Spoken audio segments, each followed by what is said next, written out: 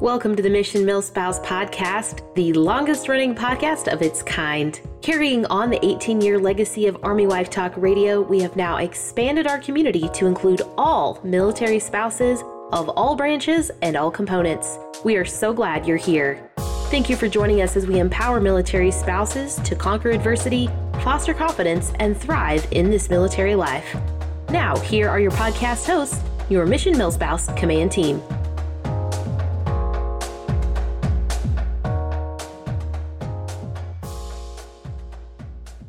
Welcome, listeners, to this empowering episode of Mission Milspouse. We're excited, caffeinated, and ready to help you navigate this military life. I'm your host, Lindsay Rauch, your Mission Milspouse content curator, and this is episode number 972. Joining me today is our wonderful Chrissy Gibbs, our Director of Development. Hi, Lindsay, and thank you for that warm welcome. I'm excited to be hosting with you today. Listeners, we've got a great show for you. So grab a beverage of your choice, settle in, or lace up your shoes if you're listening while you're getting your workout, and get ready for your weekly dose of military life empowerment. On today's show, we'll hear an interview conducted by our Executive Director, Sharita Knobloch, as she chats with guest Megan Brown, who wrote the book, Know What You Signed Up For. I'm really looking forward to chatting about this interview, but Chrissy, what has military life been throwing at you lately? Lately, military life has been super busy. We are in like a heavy season of spring sports and activities. And it's one of those things, having multiple children, any number of children, I guess, you know, you're going to end up being the taxi or chauffeur at some point in your life. But I just kind of forgot that it would be easier to have my children in all the same sports at the same times. And they're all four in different things. And I'm constantly just driving from one place to another. What about you? Oh man. Well, when you say that, so I have a 1-year-old and then another baby on the way. But I think exciting. About that. Yeah. I think about that though, like now looks so different, but there's going to, like when the sports come and all of that, like, okay, if they want to be in different sports and have all their different activities. So definitely kudos to you for navigating all those different schedules, because that's a lot to keep track of, I'm sure. But on our end of things, military life-wise, my husband, sometime in May, they haven't given him when or for how long, but he'll definitely be doing some field training. So we're just kind of gearing up for that and waiting to see what that will look like. Our 6-year wedding anniversary is in May. So I'm like, can we at least just know if it's going to be over that? But I think it's time to celebrate right now while you still have them around. Get a date night or something in. Call that babysitter up and just, schedule it when you know you can. Right. I think that's the part of military life I'm definitely still adjusting to, because I'm still in the mindset of like, we'll work out, or like our wedding anniversary falls on the 4-day weekend in May. Got you. And so when we were civilians, we were like, this is perfect. We'll always have it off. And now it's like, in a normal life, yes. Yes.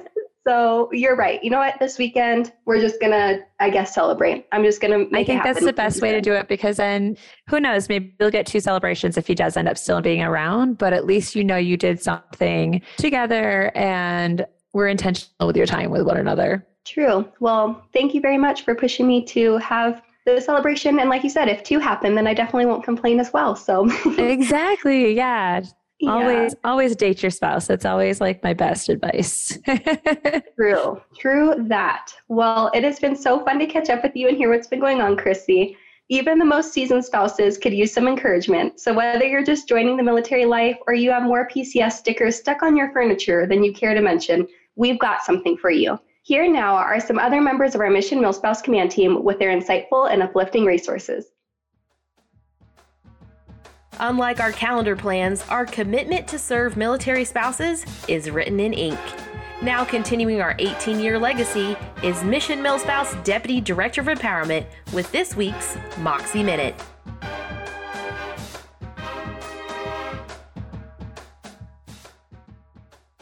Hey there, Mission Milspouse. It's Amy Fisher, your Deputy Director of Empowerment here, with a new Moxie word this week. And that word is audacious.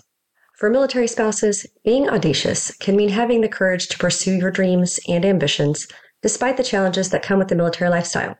It means being bold, daring, and willing to take risks. This week, I read about Mary Edwards Walker, the only female to be awarded the Medal of Honor.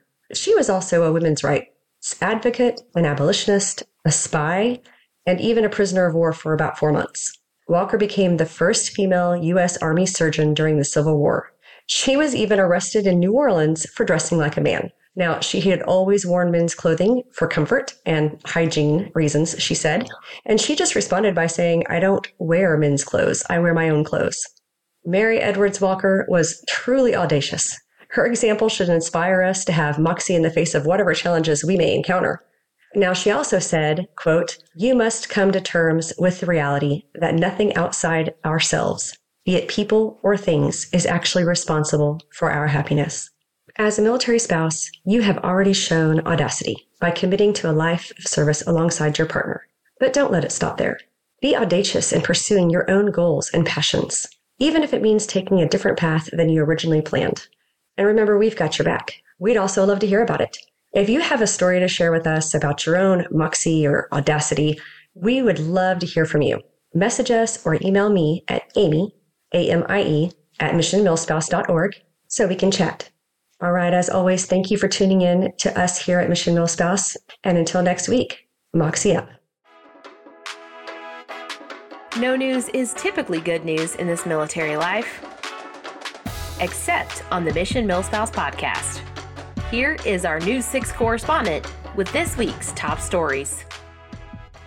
Howdy y'all, and buckle up for this week's News 6 update. Deer's ID goes digital.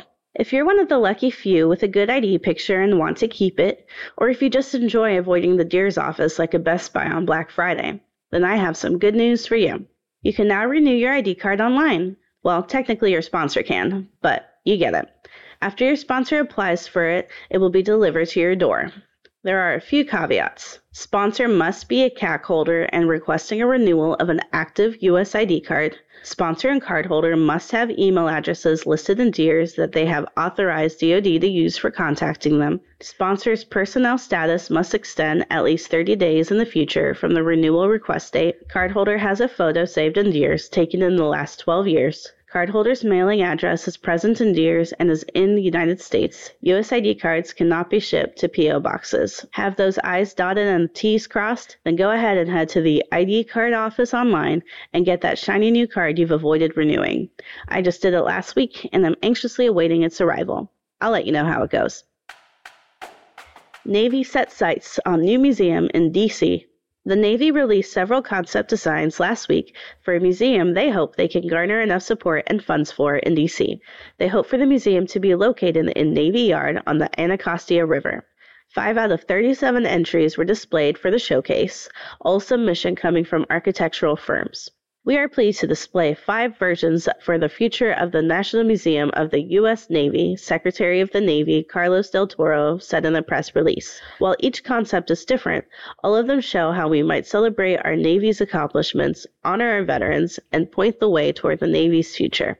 These 5 designs are not guaranteed to run for first place, however, and are meant to garner attention and also entice other firms to throw their hats in the ring as well. It is not the final design competition for actually building the museum, retired Rear Admiral Samuel J. Cox, the director of the Naval History and Heritage Command, said, but one of these firms could wind up being the finalist for that when it occurs. Or it could be somebody else. While financial discussions are premature at this point, we are working with the Navy Museum Development Foundation.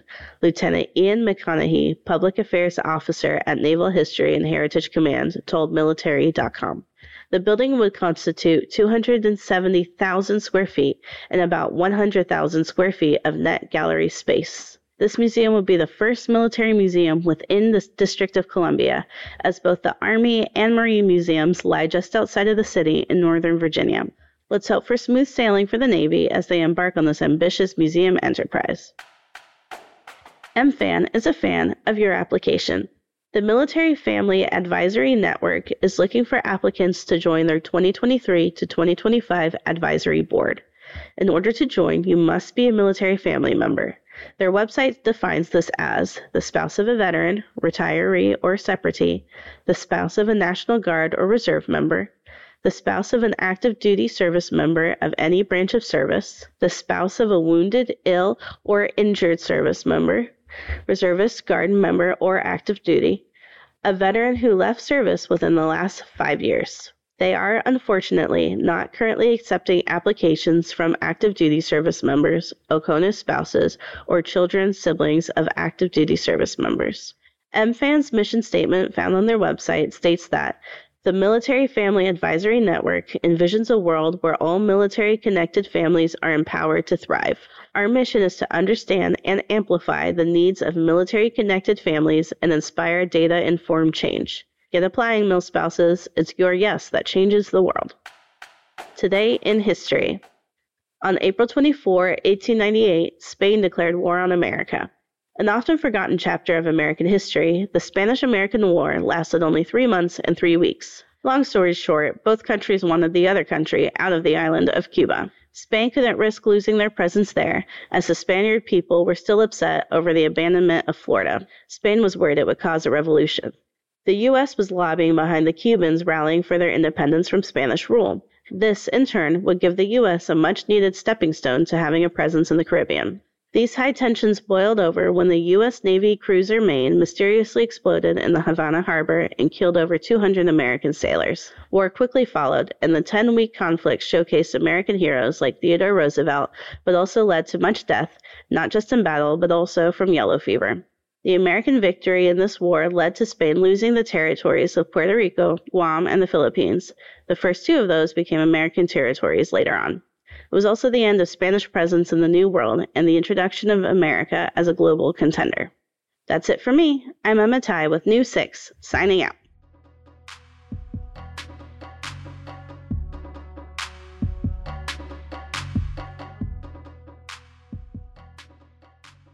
Thank you, Amy, for offering us a dose of moxie each week, and to Emma for making sure we always have up-to-date news for this military life. Chrissy, what's on the docket for this week's Resource Recon? This week's Resource Recon is all about traveling Space A. How many times have you checked the prices of airline tickets to find out that you can't afford your dream vacation? Do you dream about the opportunity to travel abroad? Are you up for an adventure? Well, check this out. The military offers a great way to travel, Space Available. We'll be the first to admit that Space A can seem cumbersome and confusing, but the truth is it really isn't hard. You just have to do your research. As always, we've gathered some great resources to help you. You can locate our compiled resources regarding Space A on our website under Resources, then clicking Key Resources, and then you should see one of the top options being our Space A blog post. I have to say, I have never traveled Space A before. It was a little scary, and it just feels you have to have a lot of flexibility, but I know a lot of people have had success with it, and it's obviously very inexpensive. Have you ever used it, Lindsay? I haven't, but it's been something I've been wanting to do because I have heard what you've heard. You need a lot of flexibility, but I had a friend over for coffee and she was like, oh my goodness, we got to make our dream vacation happen and we used it. And so she convinced me. And now that it's the Resource Recon, I think I'm just going to have to take the leap of faith when we have some flexibility in our schedule and just try. Especially now that travel's opened back up and it's summer. So maybe for a summer block leave or something, it's worth just giving it a try and definitely reading into the resources and seeing what it's all about. I think you should come my way. Come over to Germany. Hey, I will take you. We love Germany. So maybe that's where we'll try for the first time is from Texas to Germany and see how it goes. There you go. I think it's definitely something that's underutilized, but the one thing I did hear is obviously summer is tricky because of the PCS season. So it's just, you just have to know, the right timing, and then you have to be in contact with the people at the location you're going to fly out of.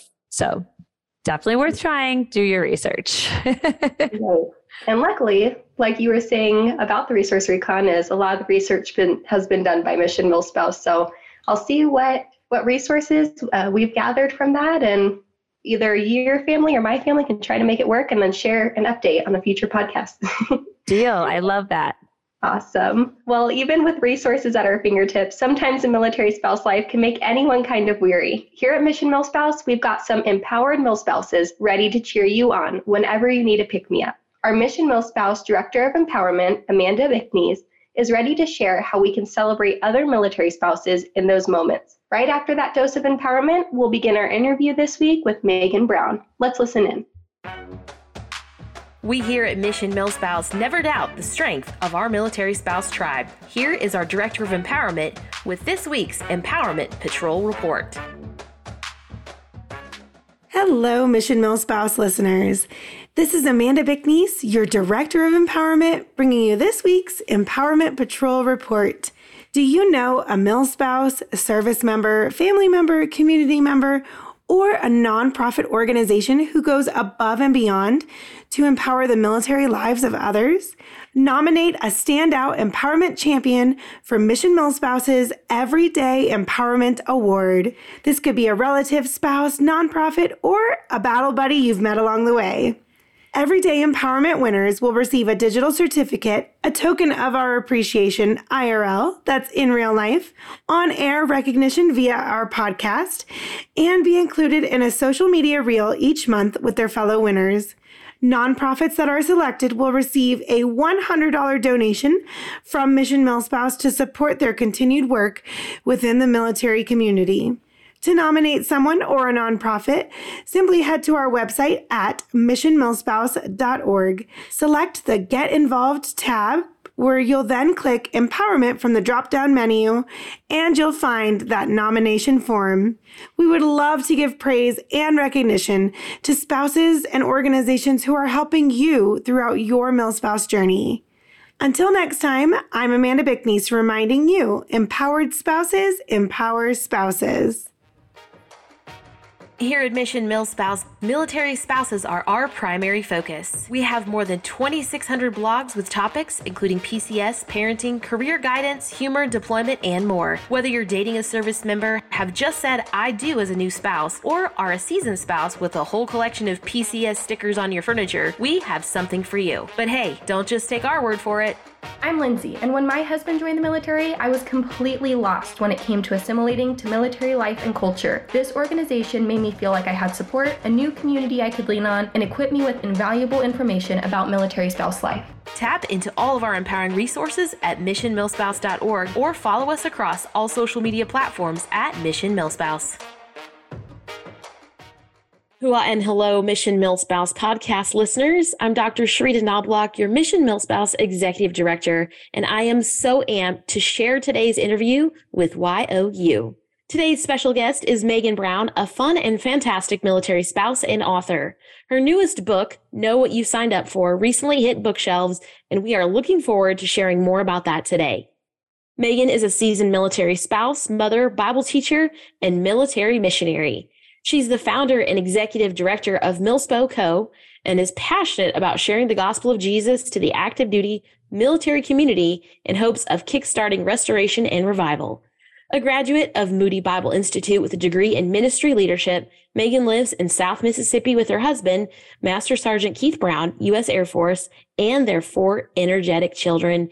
Megan, welcome back to the Mission MilSpouse podcast. Thank you so much. I am thrilled to be here. It's always a joy. It's really cool when we get to have guests back after a season when they're moving into a new season of excitement, whether that's a publication of a new book, which is your case, launching a ministry, all those kinds of things. So I can't wait to jump in and learn more. But let's start from the very beginning. Remind our listeners, how did you meet your husband, Keith? And did you know his career would be the military? Yeah. So I met my husband after he was already enlisted.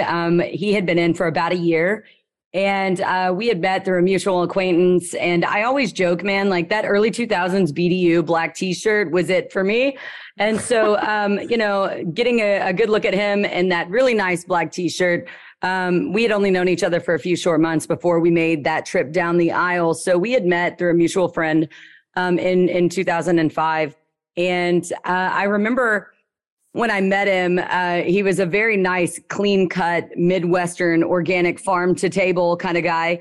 He had a high and tight and a little white Oxford, and it was tucked into his very nicely clean jeans with a little belt buckle. And I mean, I had pink hair and a nose ring. So I mean, like we were a little bit different. I had tattoos way before they were cool. Mm-hmm. So one of the things that was so interesting to me, on our first date, I think we were at like an Applebee's somewhere. You got to get after that tequila chicken, whatever that is. You know what I'm saying? Like that chicken wrap. It's where it's at. So we were sitting there and I remember him saying to me, I really feel like the Lord is going to call us to get married. And I thought that was the weirdest pickup line ever. I was like, wait a minute. I just met you. Like, does that work for you? That is a weird pickup line. And, one of the things that he didn't know about me at the time, I was like, dude, I'm an atheist. I don't know about that. Mm-hmm. And I think in my mind, I was like, man, this guy seems very safe. I think that's the only word that I can kind of accurately describe, the feeling I got when I was around him. And we spent the whole evening like walking through, downtown and the river walk and we were in Shreveport. So there's this, right outside of Barksdale Air Force Base, there's this river walk downtown. And he talked about what he wanted his career to be like and that he wanted to be in for 30 years. And he had all these huge career aspirations. And, after our first date, our first official date was his squadron Christmas party. Mm-hmm. So, yeah, I know, right? We were so young. We were about 20 years old. And I remember 4 months later when we, walked down the aisle, I don't really think either of us knew what we were getting into or really had the same idea of what marriage was. And for me, about 6 months after we had been married, he invited me to attend church with him. And I was out the night before. I mean, that wasn't something I was interested in. I was like, oh, nah, man, you can go to church. I don't church. You can carry me to Chili's after. And afterwards, he looked at me and he's like, hey, I'm really going to be disappointed if you don't try. I mean, I would just love for you to try it. Mm. And guys, that black t-shirt, Mm-hmm. like he looked good in that black t-shirt. I did not want him to be disappointed. So I got dressed and he took me to this really nice church that looked like the inside of a cruise ship. And I grabbed that Bible they give you in high school. Like it was that new international version with like the leather and the gold foiling on the edges. And it was still in the wrapping and I was using it as a doorstop. So when people are like, really, Megan, how far from the Lord were you? I'm like, at least a country mile, man. So we get to this church, this very large man in a 3-piece suit waddles his way to the pulpit. And he starts in this very pristine accent. I do not have, I'm from Louisiana. The accent I have is a lot lower and slower. But he said, all right, beloved, I want everybody to open their Bibles to the book of Ephesians. And there were words in there. I didn't understand what they meant. What's an Ephesia? And so listening to this man unpack an exposition, the first chapter of Ephesians, I feel like I was just knocked over with a feather. I mean, you've been predestined to sonship, adopted from the foundation of the world. You've been chosen, that in Jesus, we have been lavished in love, that God has blessed us, that he has purchased for himself a people, and that he desires relationship with us, the relationship of a parent and a child in that adoption metaphor. And I remember just as a kid that felt really rejected in my own childhood, it wrecked me. It was like bullet fire. Just all of a sudden, I felt like I really understood what everyone had been talking about. I mean, I'd heard gospel words before. I mean, I waited tables on Wednesday nights. We got gospel tracts instead of tips. I knew the words, but it just changed me in the moment. And I found myself just kind of in awe. And we walked back to our little, car, and I'm crying all over this Bible. And I'm like, is this for real, dude? Like, is this legit? And, he said, I've known this since I was 5. I'm so glad you know it now. Like, you want to go to Chili's? I'll tell you all about it. And I was, yeah, bet, take me to Chili's. So, my story really started with a real good looking dude in uniform. And then my testimony really starts with Jesus and fajitas. I mean, I met the Savior and got Tex-Mex. That was a pretty good day. It's a good day. It's a good day. So, I mean, that's kind of the beginning of our story. I think it's so interesting for those of us who have walked kind of a similar path. I was already a believer before I met my husband, but he was a huge catalyst in like pressing in and understanding my faith and like what that actually looked like. Because again, I didn't grow up in a Christian home. I didn't have a clue what I was doing. I didn't want to fail at it. And that's, a really solid motivation to be like, I don't want to go to church because I don't know where Philippians is. They're going to know, they're going to know I'm an imposter, because that was my mindset. But my husband was huge and key into what does this look like? And we just so happened to be at the same place in our walk, and we got to kind of walk forward together in that. So, Megan, I appreciate you sharing the backstory on that. And Jesus and fajitas. I think we've talked about that before. That's the next book that you're going to write. It's Jesus and fajitas. I love that. Yes, you know it. And I love that you shared that you felt like you were going to fail at it. I feel like the only invitation I got from women in the church when I first became a believer was to strive as hard as they were striving. It seemed like it was a lot of performance, and that desire to do everything perfectly really is where I placed kind of the definer of my faith. Can I do the things that they're doing? And I found I couldn't. When I found myself in a Sunday school class, and guys, I had never Sunday schooled. That was a different experience. The women in the room had known each other since infancy. It was very clear to me that the circles were closed, that I was invited to be in the space, but not part of it. I was invited to participate, but not to enjoy community, that I was given a model for what I was supposed to accomplish as a woman. My acceptance was really dependent upon my ability to do it in the same way they did. Is your house clean? Are you presentable? Yeah. Do you use the right 4-letter words and you don't use the wrong ones? Right. There's a lot of performance, Yeah. And that can be kind of heavy. Very heavy, actually, not kind of, like it really could be. So looking at your journey moving forward from that moment, did you have any idea what military life would look like or what challenges you would be facing as a military family? Oh, man. I mean, absolutely not. I think, my dad was in the military, and I was younger, and, he was really close to retiring, when I can remember that season well. So, I mean, I had an idea. And I think all of us at some degree understood, well, they do things that means they leave every once in a while. But I mean, I really did have a very glorified and almost romanticized idea of what this life would be like. And man, now that we're at the end and we're looking back on almost 2 decades of our time together, I'm old. I look 12, but I'm old. I've got teenagers, guys. Pray for me. It's almost like being through a tornado or a catastrophic loss and looking behind you at the destruction behind you and trying to decide, do we fix some of that? Do we move? Do we is this a total loss? Is this rebuildable? And knowing, our kids are underneath some of that rubble and as a family, we've got to decide how we're going to heal from the long time that we've spent in this. And I say all of that to say there was no ability to count the cost. And now that we're looking at the bill, we're like, man, we paid more than we bargained for, For sure. Yeah. I totally feel that in my soul as well. It was like, you don't know, you don't know what you don't know until you know it. It's like, and we'll get to this in a second, but looking at, you know what you signed up for. No, we didn't. How the heck could we possibly know? But I don't want to get ahead of ourselves. So Megan, looking at the experiences of the military family that you've just kind of shared, what would you say are some of the struggles of the military community that perhaps most people would be surprised to learn about? One of the things that surprised me the most was the unemployment and underemployment issue. When I made my walk down the aisle, I already had a job. I was working in property and casualty insurance, which I was licensed for. And for a young kid in my 20s, I had a pretty successful career, relatively for, an average 20-year-old in the early 2000s. I didn't realize how difficult it was going to be to accomplish my own career goals. And while the Lord has greatly restructured, the direction and design, I mean, I wanted to be in the insurance agency pool. I was working with an insurance company for a really long time. I was with them for almost 6 years.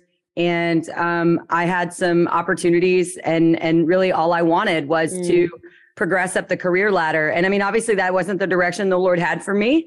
But when I was younger and we moved and I had to renew my licenses in a different state and I had to find another job with the same company in a different state, the weight of PCS on my family and how stressful that was and how after we had, a certain amount of children, I could not balance it anymore with military life. And ultimately I was let go. And I was so frustrated and resentful for years because I went from having a corner office to, being the resident snot wiper, butt wiper, dinner cooker. And like, you want to talk about an identity crisis. Yeah. Of being independent and owning responsibility in my schedule and autonomy with my time and my money. And to go from that to being a one income family, that was a shock. And actually it resulted in a handful of years of not only postpartum depression, but a really hard season for our family because I couldn't figure out where I fit. And even now, at the end of our time, right? My husband is about to hit the button and none of us are counting the exact days. Yes, we are, to when he can do that.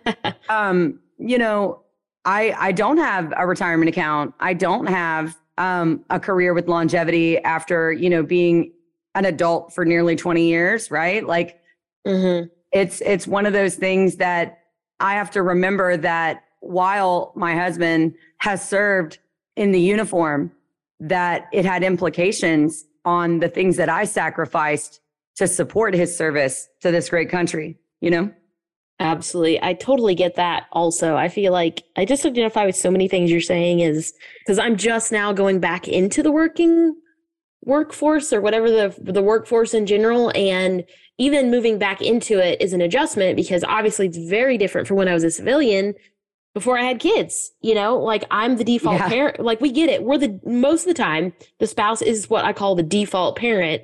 So kid gets sick, needs something, whatever. We're the ones that rise to the occasion. And when you fold in work of any kind, even if it's remote, even if it's mobile, even if it, whatever, that also creates a lot of tension that I think some folks don't quite realize. So it's definitely two sides of the same coin. The identity crisis of what does this look like now? And what does this mean for me as a spouse? So looking at that, tell us about what is the meaning behind the title of your book, Know What You've Signed Up For. I really love that they let me keep my very salty title. So, what's interesting, Moody, when I approached them for this project back in 2020, COVID was in full swing and everyone has time to read, right? It was like when the world shut down, it was like everybody said, it's time to take a nap. Like, let's flatten the curve and unplug all the things. And at the beginning of the pandemic, I just remember everybody saying things like, oh my gosh, like, I've absolutely loved not having anywhere to go. Everybody was scared and everybody was overwhelmed. Absolutely. But everybody's calendars were also closed. And I don't know how many women said to me, I just feel like for the first time I can breathe because there's literally nowhere I need to be and there's nothing I can do. So they were reading and they were talking to one another. And, obviously Zoom took off because now we're all Zooming. I was talking to my editor and I said, we need representation in this community. We need to have stories that are just for us. We aren't quote unquote niche. There's 3 million people in the active duty military community and 1.8 million military spouses and 93% of these people are women. We should probably write books for women in the military spouse community. It would make very much sense to me. And so I was given an opportunity to edit this line.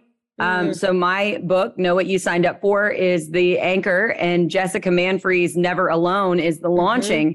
And it has been one of the greatest blessings of my life to co-labor with Jess Manfree and to help her find her voice in book publishing. It has been a joy. And so the meaning behind my title is twofold. One, we're sarcastic people, right? Like I feel like yes. I love that they let me be me because I am not your typical welcome to the ladies' Bible study. This polka dotted tablecloth and centerpiece were made just for you. I am so sarcastic in the way that I teach. I live in 1998 Vans skate shoes and a flat bill hat. I have full sleeve tattoos. I'm a little salty and sarcastic. And so the title was meant to, one, catch our attention because we all have heard it. And nothing will induce an eye roll or a mental throat punch like that phrase. And secondarily, the meaning really for me behind the title is this. In the same way that I did not know what I was getting into, what I was signing up for, when I looked down the aisle at this fine looking dude, all I could see was adventure and stability And we all laughed because, unrealistic expectations, stability. Right. Ha, no stability. But I saw this very rose-colored picture of what our life would look like. In the same way, when Jesus has his hand outstretched and he says, I want to offer you a lifetime of love all the way into eternity. I want you to know me, walk with me, serve my people. I want you to be in this family. You're found, you're loved. I've done it all. Man, you're not counting costs. I'm not counting costs. I'm not saying to myself, God, what are you going to ask me to trust you with? God, what are you going to ask me to do? What things are you going to ask me to sacrifice? What parts of myself that are not pleasing to you because they're motivated in selfishness, what are you going to ask me to kill in myself? What are you going to ask me to lay down? What are you going to ask me to give up? I'm not asking any of those questions. And the title to me is an invitation to know that absolutely you are invited into a right relationship with God the Father, empowered in the Holy Spirit, saved by the Son. Yes. And that there's a job to do with that when Christ, before he ascended, said to his disciples and his followers, go therefore and make disciples, teaching and baptizing in the name of the Father, the Son, and the Spirit, that I will be with you to the end of the age. When he said that, he took into consideration that we were selfish, broken, sin-soaked people who lived in jacked up circumstances, that we would screw it up and that our lives would be hard. I mean, if you read John 17, he promises it'll be hard. He tells us to go and make disciples, faults and circumstances notwithstanding. It means if we profess to be a believer, if you're listening and you're like, I'm a Christian and a military spouse, it means we have a job. And know what you signed up for is a field guide for military spouses who follow Christ, who want to know what that actually looks like in longevity. And it's also an invitation for young military spouses who have not heard the gospel, who don't know that there's a God that is in pursuit of their hearts. It's a love letter to them, an invitation to the table, and a realistic picture of what it looks like to be in the family of faith and to do the work of the ministry, right? So it's a field guide and an invitation. That is beautiful. I love that framework of like the field guide and the invitation, because I love me a good field guide, and I love the thought of like inviting others, whether they're new spouses or maybe seasoned spouses that, haven't heard it like this, or maybe they've been hurt in the past and they're just a little bit wary of pursuing something like this, diving in deeper to their faith. And so setting it up for it like that, I appreciate it in the book. I appreciate all of your anecdotes and all of your stories. So I was like, oh yeah, I get that. Oh yeah, I hear that in my own story. And so I feel like a lot of the listeners, much like Jess Manfrey's book, they're really going to be able to connect with that personal touch that both of you have really pressed in to these new books from Moody Publishing within the military line. So we are always learning new things about military families. More and more research is happening, such as constant moving, disconnection from family and friends, need for community. So what would you say, Megan? How are these families holding it all together? Oh man, the short answer is that they are not at all.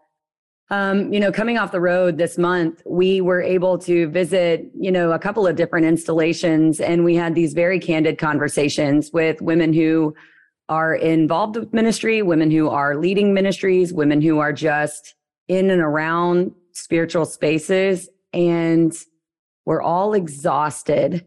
Everyone is tired. The same questions seem to kind of be reappearing in every location. I mean, we were at 3 different locations with 3 different groups of women. Mm-hmm. Is this all that there is? Mm-hmm. Is this it? Like, am I always going to be this frustrated? Am I always going to be this tired? Am I always going to be grieving the last thing I lost or recovering from the last friend I had to say goodbye to? Am I going to have to constantly do this over and over and over? I don't know if I can do it anymore. I don't even want to. I'm so tired. So tired. I'm so tired. And, when I wrote this book, I wrote it for 3 distinct types of women, right? And as an author, if you're listening to this and you're a content creator, you might get a kick out of this. But I do this thing before I write a book where I literally spend an entire day just thinking and praying for my reader. And there are 3 readers for this book, and I've named them all. They all have names. Mm-hmm. The first is I call her Chloe. She's young, just had a baby by herself. She can't get out of sweatpants. She knows no one. Her mom is 7 states away. None of her friends understand her. And she cries more often than not. She's the one on the spouses page. Hi, my name is Chloe. I have a corgi and I love Target. And for the love, anyone, please talk to me. I'm so lonely. I'm going to die. The second one is about 10 years in. Her name is Jennifer, but we call her Just Jen. Just Jen is the one that does all the things. She's the leader of the spouses club. She's the president. She's the PTA mom. She's got young kids. She's conquering it, and she really believes that she'll survive the military spouse life with just the right checklist. And she does all the things all the time. She knows everybody, but no one really knows her. She's really concerned about her image. The picture of perfection, but if you got to know her for half a second, you'd know she's a hot mess express that can't keep anything together. It just looks real good. Yeah, those checklists ain't working for everything, baby. But, it's for her because all she really wants is to be seen. And she won't let that happen because it would compromise her perfect image. And she can't have that, right? And then the last one, I've named her Erin. Erin is an 18-year military spouse who is waiting for the rest that never comes. Maybe on the other side of this PCS, maybe on the other side of this deployment, maybe on the other side of the season where my husband's boss doesn't, suck as much as he does. Maybe on the other side of this or that. And with the never ending demands on her time, she doesn't even know she is anymore. She doesn't have the emotional or mental bandwidth to make friends or live missionally. And her big question is, how am I supposed to do this when I suck at everything? And spoiler alert, guys, like they're all a version of me, right? Like when I'm sitting down and I'm thinking about my own story, like they're all a version of all of us. I mean, my husband was not gone when my, children were born, but I've watched it in ministry enough times to see that there's a specific pain that's there. They need encouragement. I was never the president of a spouses club, but if anybody who knows me is listening, they're like, I've seen your schedule. You're a crazy person. And then if you've heard me anytime in the last 2 years, I've looked around being like, what have we done? Right. You know what I mean? Like, what does this really cost? Yeah. So it's for all of us. It's for all of us, whether we're young, whether we've been around a minute and we're still trucking, or whether we're at the end and we're going, where did the last 12, 13, 18 years go? Where did they go? Yep. Yeah, I appreciate the diversity of the message because it does apply to so many different spouses in different seasons of their journey. And so I can see the intentionality that went into that aspect of the creation of this book. So thank you so much, Megan, for sharing so far about your military spouse journey and your empowering new book, Know What You Signed Up For. Listeners, if you'd like to learn more about Megan's book, go ahead, check it out on Amazon or a number of other booksellers. You can also connect with Megan online at Meg Brown Writes. That's MEG Brown Writes on Facebook, or her website, Megan, B as in Bravo, Brown.com. Before we go to break, we're going to thank Megan and her publisher so much for donating 5 free copies of her book. So in order to win, be sure to go check out the social post sharing about this podcast on the broadcast date. Stay tuned for the rest of our interview with Megan Brown. After the commercial break, we're going to be going even deeper into her experience as a military spouse and author. Our mission is to globally empower military spouses with resources and support to conquer adversity, foster confidence, and thrive in this military life. Whether you are an individual, a Fortune 500 company, or somewhere in between, join us on our mission. Make your tax-deductible contribution at missionmillspouse.org, or if you're a business interested in sharing your product or services with our more than 100,000 followers, email partner@missionmillspouse.org. Military spouses around the world, thank you for your support.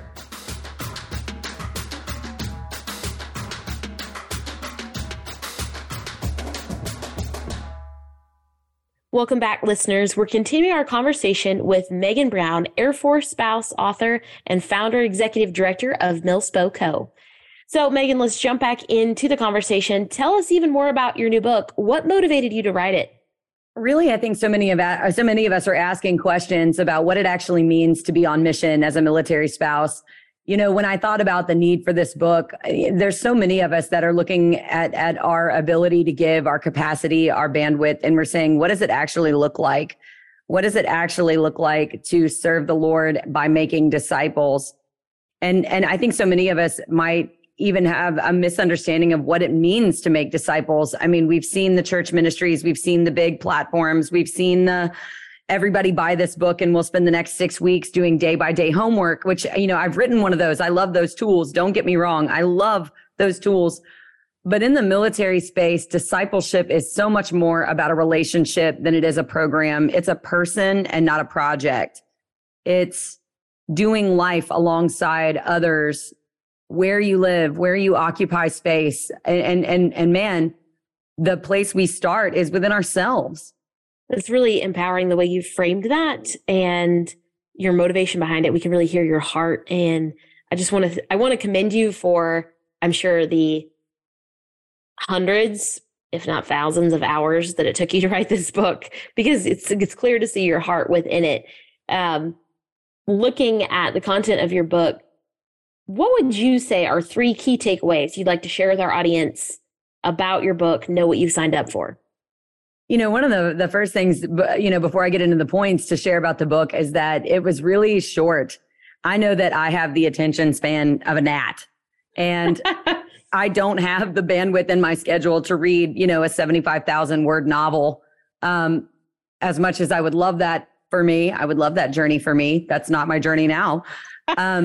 It's readable in less than 3 hours. Mm-hmm. We timed it. If so many people messaged me and said I was able to read it in one sitting, and that never happens for me. You know, when we were crafting this line, we did that on purpose. So if you, like me, are a neurospicy unicorn that can't pay more attention, then I have snacks, right? Like when the snacks run out, so does the attention. Yes. So we wrote it for all of us so that we could read it well. But the 3 points, really, it's actually broken up into 3 parts because there are 3 main takeaways. The first is that the Lord is inviting you into a relationship with himself. And when I became a new believer, I didn't know what that meant. I thought being a Christian was just a lot of doing. Mm-hmm. I didn't understand that I was being called into a relationship that looked and felt and functioned for God's glory and my good. I had no idea what that meant. And it outlines what it actually means to be in a relationship with the creator and sustainer of the universe and the finished work of Christ. The second point is that there's a place that you belong. When you give your life to the Lord, you belong in his church. You belong with his family. You have a spot. There's an open chair, and we've saved it for you. And then lastly is that we've got a job to do when we have been served in the church. And please hear me say, like I even say it in the book, if you have never been to church and you show up at a church and it's your first time there and they don't know you, they don't know your story, and they ask you to serve in the nursery or pour coffee, run for your life, go somewhere else. They don't understand. Yeah. They don't get it. Like I barely brushed my teeth this morning, and it took every ounce of self-control I had to put on people pants to get here. I'm not serving today. Right. No, don't do it.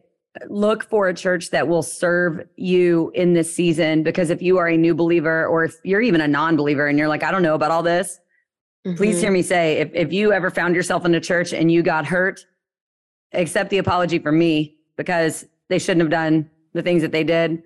And they don't all represent Christ well. Yeah. They don't all do it well. And if you found yourself with a copy of this book in your hand, or someone recommended it to you, it's because the Lord is still chasing you down. Don't fault the church, who is full of broken people and broken issues, and equate that with the Father's love for you. That isn't it. So the second is what it looks like to be held in a church. There's a way to determine if you're being held in a church. And then finally, when you have been held in a church and you do understand that you are in a loving relationship with God the Father, and that you do have brothers and sisters in Christ that love and care for you and serve your family, then you have a job to do. And that is to make disciples. That is to share the love that you're receiving, share the gifts that you have been given with those who still have not found it. Yeah, it's really a love letter. I'm just processing because I love the idea of being held. And I think the key with this, with your takeaways, and what I heard a lot in your book was really embracing the different seasons, because you're going to have seasons where you're like, especially if you're, you've got the bandwidth, because sometimes we do. And we're like, woohoo, America, let me make the coffee and eat the donuts and love the people. There's other seasons, so I have an analogy, like when we were at JBLM at Fort Lewis, we were hardcore. It was a season where we could serve in huge, huge ways. Mm-hmm. And we were shepherding hard, and it was awesome, exhausting, plus or minus, but awesome. And then we transitioned, moved to a new duty station, and we went from shepherding to, I created a verb and I called it sheeping. And I was like, This is now a season of sheeping and being like held and being nurtured. And we're not in charge in this brief season. And then we transition again and we were rested and be like, okay, now what does this look like again? So for us as our family, it's very cyclical. We're not up on rock stars all the time, but even in those seasons of sheeping, we're still rock stars. We're just maybe a little more quiet. We're just a little more gentle, and we're being held and we're being taken care of. I think that's something so beautiful from a spouse perspective, because we don't always have to be that person doing all the things. And so Amen. I'm getting a little TED Talky there, but yes, no, I love it. TED Talk continued. And I am going to co-op the sheeping and hashtag Dr. Knobloch. Like, that is amazing. Yes. There are seasons where I was shepherding and we were here at Keesler and church planting and killing it. And then we get to Warner Robins in 2018. And little did I know that I would be going into a season where it was a deployment and a short tour back to back. And y'all, my sheepy butt got beat. I got beat up. I was like, I don't even know if I can breathe. I can't. Where are we? Who are we? What is this? And it's horrible. Somebody send help.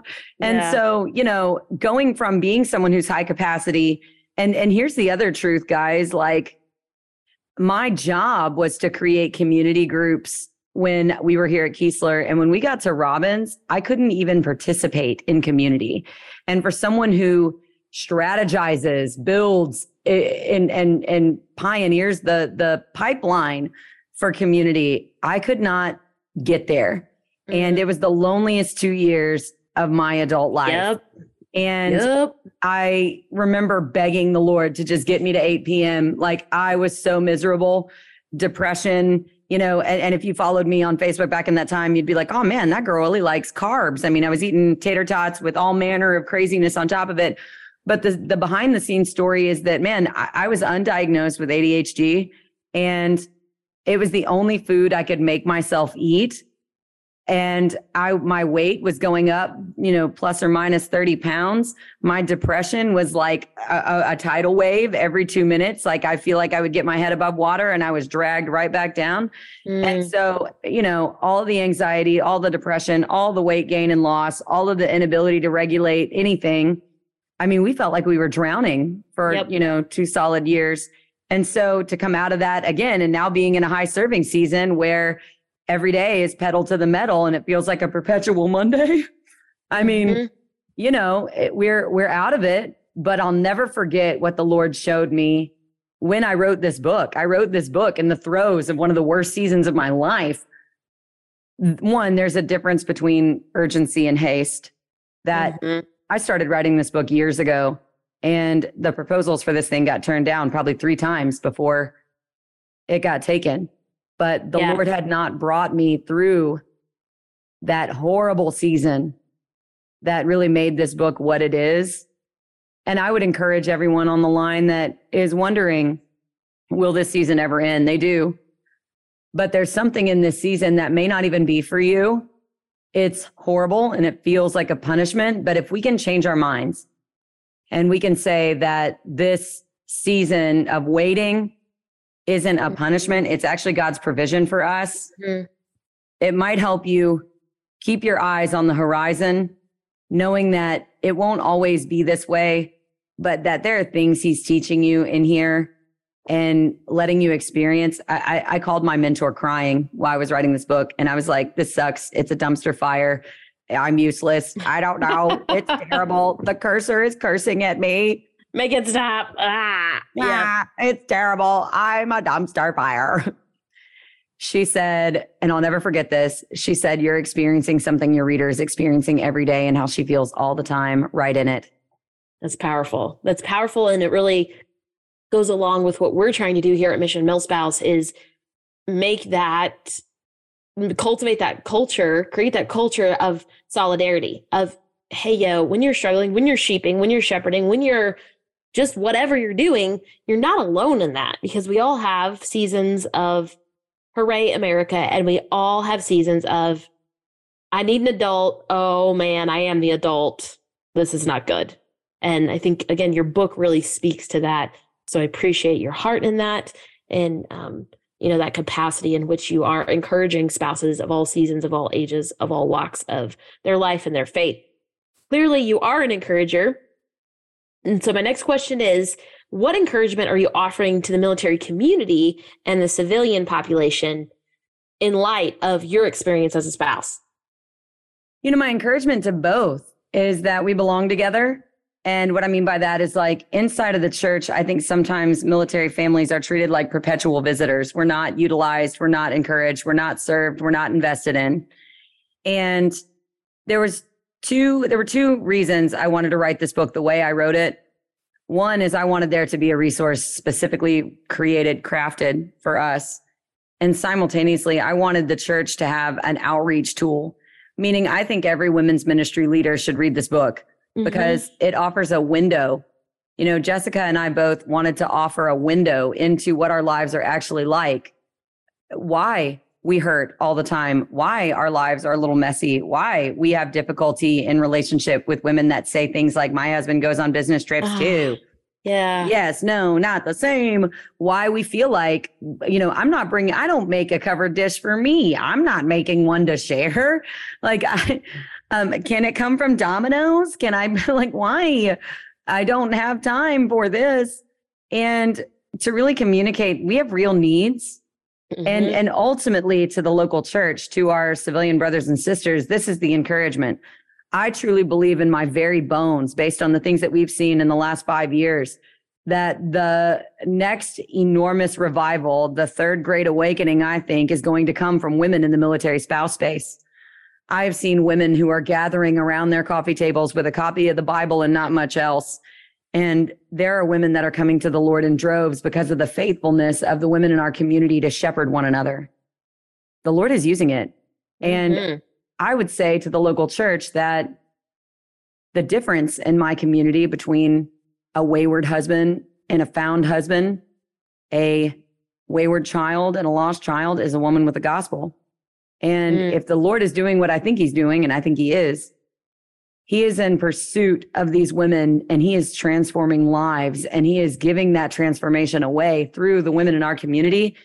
And we are seeing church plants out of this. There's a denomination that currently is pipelining these guys from service into shepherding, and to see the warrior class in a pulpit, Sharita, is the coolest thing I've ever seen. It's the coolest thing. And they are planting churches, and they have 40 of them right now near installation. Wow. And they have a goal of getting to 250 in the next 2 years. And so with all that's happening on the ground, the church, if they really want to get involved with gospel mission and they really want the gospel to travel to the known world, read the book of Acts. The military has always carried it. Yes. Oh, that's so good. We ride at dawn. Yeah, right. Let's go. And I think it's so important to reach out to our civilian counterparts to create, within the church, within that religious spiritual community, a deeper cultural competence of the military lifestyle. Because again, what you just said, Megan, of there's a big disconnect there. And, my own research has shown that military spouses usually don't go to their church, even if they're highly religious or spiritual, because they don't get it.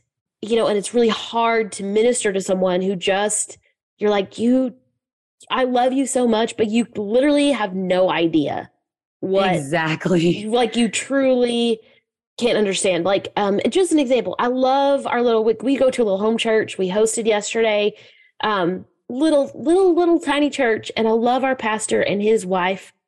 But my husband was in the field this weekend. It was a very short field thing, not a big thing for me. I was like, hooray, it's not a deployment or a giant TDY. I'm here for this. And so we still hosted church. Like, we brought people to our house and did these things. And my pastor's wife was like, hey, if my husband is gone, these things don't happen. I was like, if I based my stuff on that, I would never do anything ever. You know, Ever. And so Nothing would happen. And so really pressing into that, I think, is huge. So as we wrap up our conversation, share with us where our listeners can go to learn more about your mission to support spouses. Yeah, so you can visit my website, meganbbrown.com. There's 2 B's because apparently Megan Brown is owned by an 8-year-old soccer player and they don't want to sell it.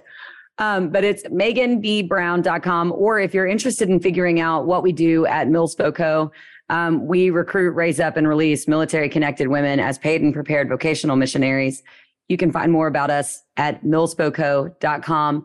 We're also on social. And you can find me over at Military Spouse Magazine, where I love to write and have a standing column. Well, Megan, I've had a great time chatting with you today, of course. I always love our conversations. And so you've given us so much great information to share with our listeners here at Mission Mill Spouse. But as we close out this conversation, share with us like some mic drop info, that piece of advice or expertise from your angle to navigate this military life. Oh, amen. Okay, here's the key. You have to discover how you and your spouse deal with disappointment. When I think about the beginning, the one thing I wish I would have known is how I could communicate how and what I do when I am disappointed, and how he deals with disappointment. Because if I have found one thing, we are always disappointed in something. You never get the job you want, the community you want, or the church you want in the same place ever. You never get all 3. You're lucky if you get one. And so when you have an area or a source of disappointment in your life, and let's be real, the military spouse life, the military life in general, it's not a bad life. It's a great life. I've made the most amazing friends and had the most amazing opportunities. And we have seen a large majority of the Southeast, in our lovely United States. We've had high and low experiences. It's not that the life is bad, but the bad days are pretty bad. And on those bad days, how do you deal with the disappointment? For me, my husband and I have gotten a PhD, if you will, in understanding how the other deals with disappointment and being the solution to that disappointment, to being a place where he can hold my sadness and frustration. Where I will be a place that he can unpack his disappointment with love, care, and concern. It's been the way that we've maintained this, marriage of almost 2 decades, is by learning to be very aware. And it's so funny. I said it earlier, I am an ADHD unicorn, and my husband has figured out the life hack. Are you ready for this, Sharita? This is hilarious. I'm ready. I'm sitting down. I'm listening. On the days that I am insane, right? Like the calendar's nuts. I'm going crazy. The kids are going crazy. Instead, because what he used to do is he used to come in the door. What are you doing? What are we doing for dinner? And I would get homicidal. Like, I can't. What do you mean dinner? The tears of our forefathers. That's right. What's for dinner. Get away from me. Right. So this is what he does now. And it's kind of my favorite thing. He'll pop in and he'll be like, hey, babe, guess where we're going to dinner? Oh. And I'll be like, are you going to take me to Chick-fil-A? And he's like, you bet I'm taking us to Chick-fil-A. Oh. Woohoo. Because he knows I have decision fatigue. I don't want him to say, what do you want me to order for dinner? Because I don't know. Right. But if he's like, guess where we're going? Something about my weird brain, I'll tell him. but he's serving me. But he's not taking from me or expecting me to decide. And I don't feel like I am holding that decision. And it's not just my responsibility to feed all of our gremlins and myself, that we've learned how to deal with disappointment well, and we've learned how to manage our expectations well. So learn how you deal with disappointment, learn how they deal with disappointment, and try to learn how to, utilize healthier coping mechanisms, because we don't always do that well.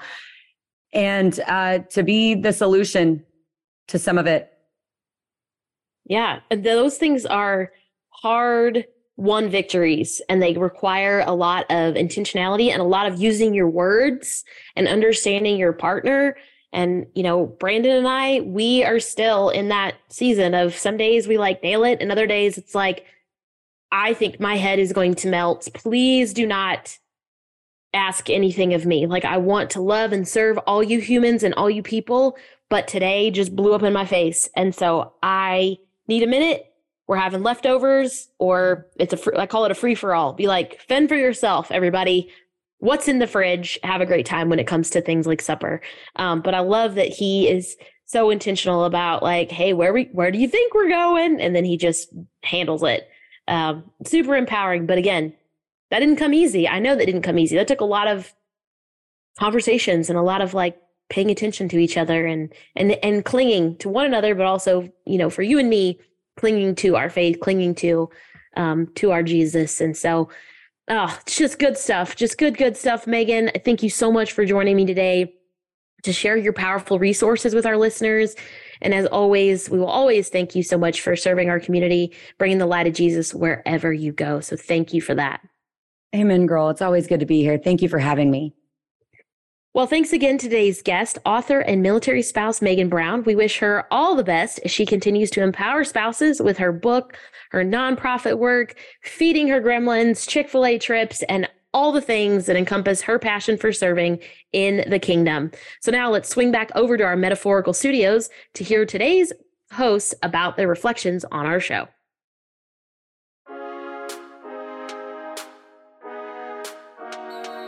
Mission MilSpouse, formerly known as Army Wife Network, is continuing our exceptional and long-standing legacy. Now serving all spouses of all branches, we are the longest-running military spouse podcast currently broadcasting our 18th season. In fact, we will break 1,000 episodes in 2023. Don't miss an installment. Subscribe on our website, missionmilspouse.org, or catch our twice-weekly podcast on the podcast app of your choice, including Apple Podcast, Google Play, or Spotify. Remember, we've been there. You aren't alone. We've got your six.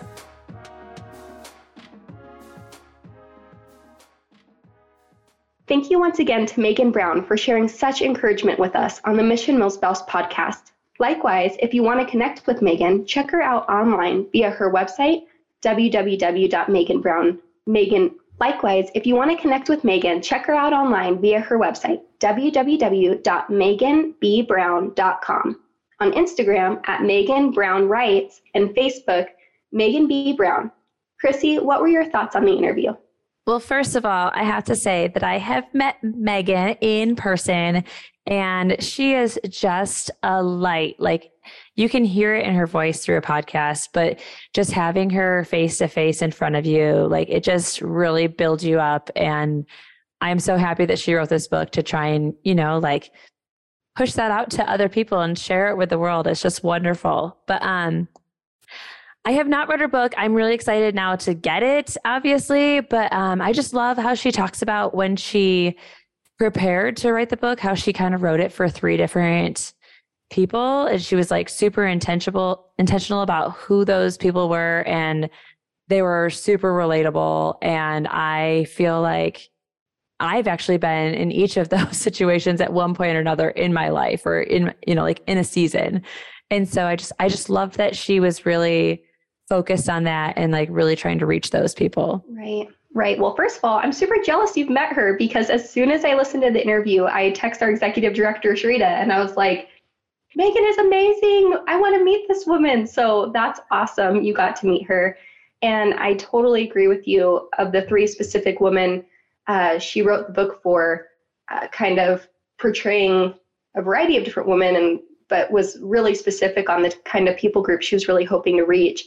And the first person that she was describing that she wrote it for, it just hit me right in the heart, because I'm like, I just felt like she was talking to me. Yes. And then, like you said, you could relate. Yeah. Well, I felt this. I mean, I've definitely been in that situation. Obviously, I have older children now. And so that was more of that, like, you're very child-centered and very focused on the very like nuances of every like new parenting thing. And I feel like I dove into that at one point. And now I've kind of come out of that and moved into that second one that she's talking about. And I'm like, okay, I can see this. Like, I'm that person now, like trying to maybe hide a little bit more. But also, right. I did love, she kind of just said, like, there's always a lesson in everything. Whereas like, it might not be what you wanted, but it's exactly what you need. And like, she just obviously was going through something herself, and she learned, like, I'm going through this. Other people are probably going through this as well. I should share because, they need to know that they're not alone. Just such good energy. Yeah. One that hit me in the heart was when her and Schroeder were bouncing back and forth about the different seasons of shepherding and being the sheep. And that one also got me because I'm like, man, I am in a season where I am the sheep. And if you listen to the whole interview, you'll, the listeners will understand what I'm referencing, but it's just so cool. It was freeing for me to hear because I have had seasons where I felt like, the shepherd of like serving others and going all into ministry and going all into serving. And then there's other seasons where it's like, man, this is maybe my season to be loved on and supported. And I think as military spouses and just in general, as humans that go through great times and difficult times, it's just freeing to be reminded, like, it's okay. If you're in a shepherding season, then go all out and serve and get connected and do what you're passionate about. But if you're in a sheep season and you need to be loved on, or you need to do certain things for yourself, to be supported and for self-care, then that's okay too. So man, that was so relieving for me. And then just her background, just hearing her love for Jesus and her faith. My faith is super important to me. And so learning how to blend the military lifestyle with faith is kind of an interesting dynamic. And so hearing someone else do it, and she's just doing it so well and so boldly, I just felt super inspired. So I was so happy this was the podcast to host and co-host together, because it was a really great interview, I felt. But alas, all good things must come to an end. Never fear, there's more Mission MilSpouse podcast episodes already in the works. Catch our mini cast episodes every Thursday and our next full-length podcast dropping on Monday as we chat with Marcus Brotherton and Tosca Lee about their book, The Long March Home. Go ahead and subscribe to our podcast on our website, missionmilspouse.org, or on your chosen podcast app, including Apple Podcast, Google Play, and Spotify. As we wrap up, we want to remind you that if you would like to support our mission, please consider donating to our cause. Remember, we're a 501c3, so all contributions are tax deductible. We invite you to consider joining us on our mission in other ways as well. We're always seeking bloggers to contribute once per month submissions. All spouses from all branches and all components are welcome. If you've got a resource for military spouses, please inquire about being a guest on our podcast. Our season books up very quickly, so don't wait. Email hello@missionmilspouse.com or send us a direct message on any social media outlet. Whether you're in a season of hurry up and wait, embracing the suck, or keeping calm and milspousing on, thank you for letting us be a part of your MilSpouse squad. No matter what you're facing, we want you to remember, we've been there. You're not alone. We've got your six. This is your Mission MilSpouse Command Team signing out. Thank you for tuning in to the Mission MilSpouse podcast. If you enjoyed this episode, be sure to share it with your tribe and leave us a 5-star review. Subscribe to our podcast on the podcast app of your choice to catch episodes that drop every Monday and Thursdays each week. You can also follow us on Facebook, Twitter, Instagram, Pinterest, or LinkedIn at Mission MilSpouse. Snag some sweet freebies by signing up for our newsletter, The Sit Rep. And finally, if you'd like to join us on our mission to serve military spouses, consider making a tax-deductible donation on our website or email partner@missionmilspouse.org. Mission MilSpouse, empowering you to navigate this military life since 2005.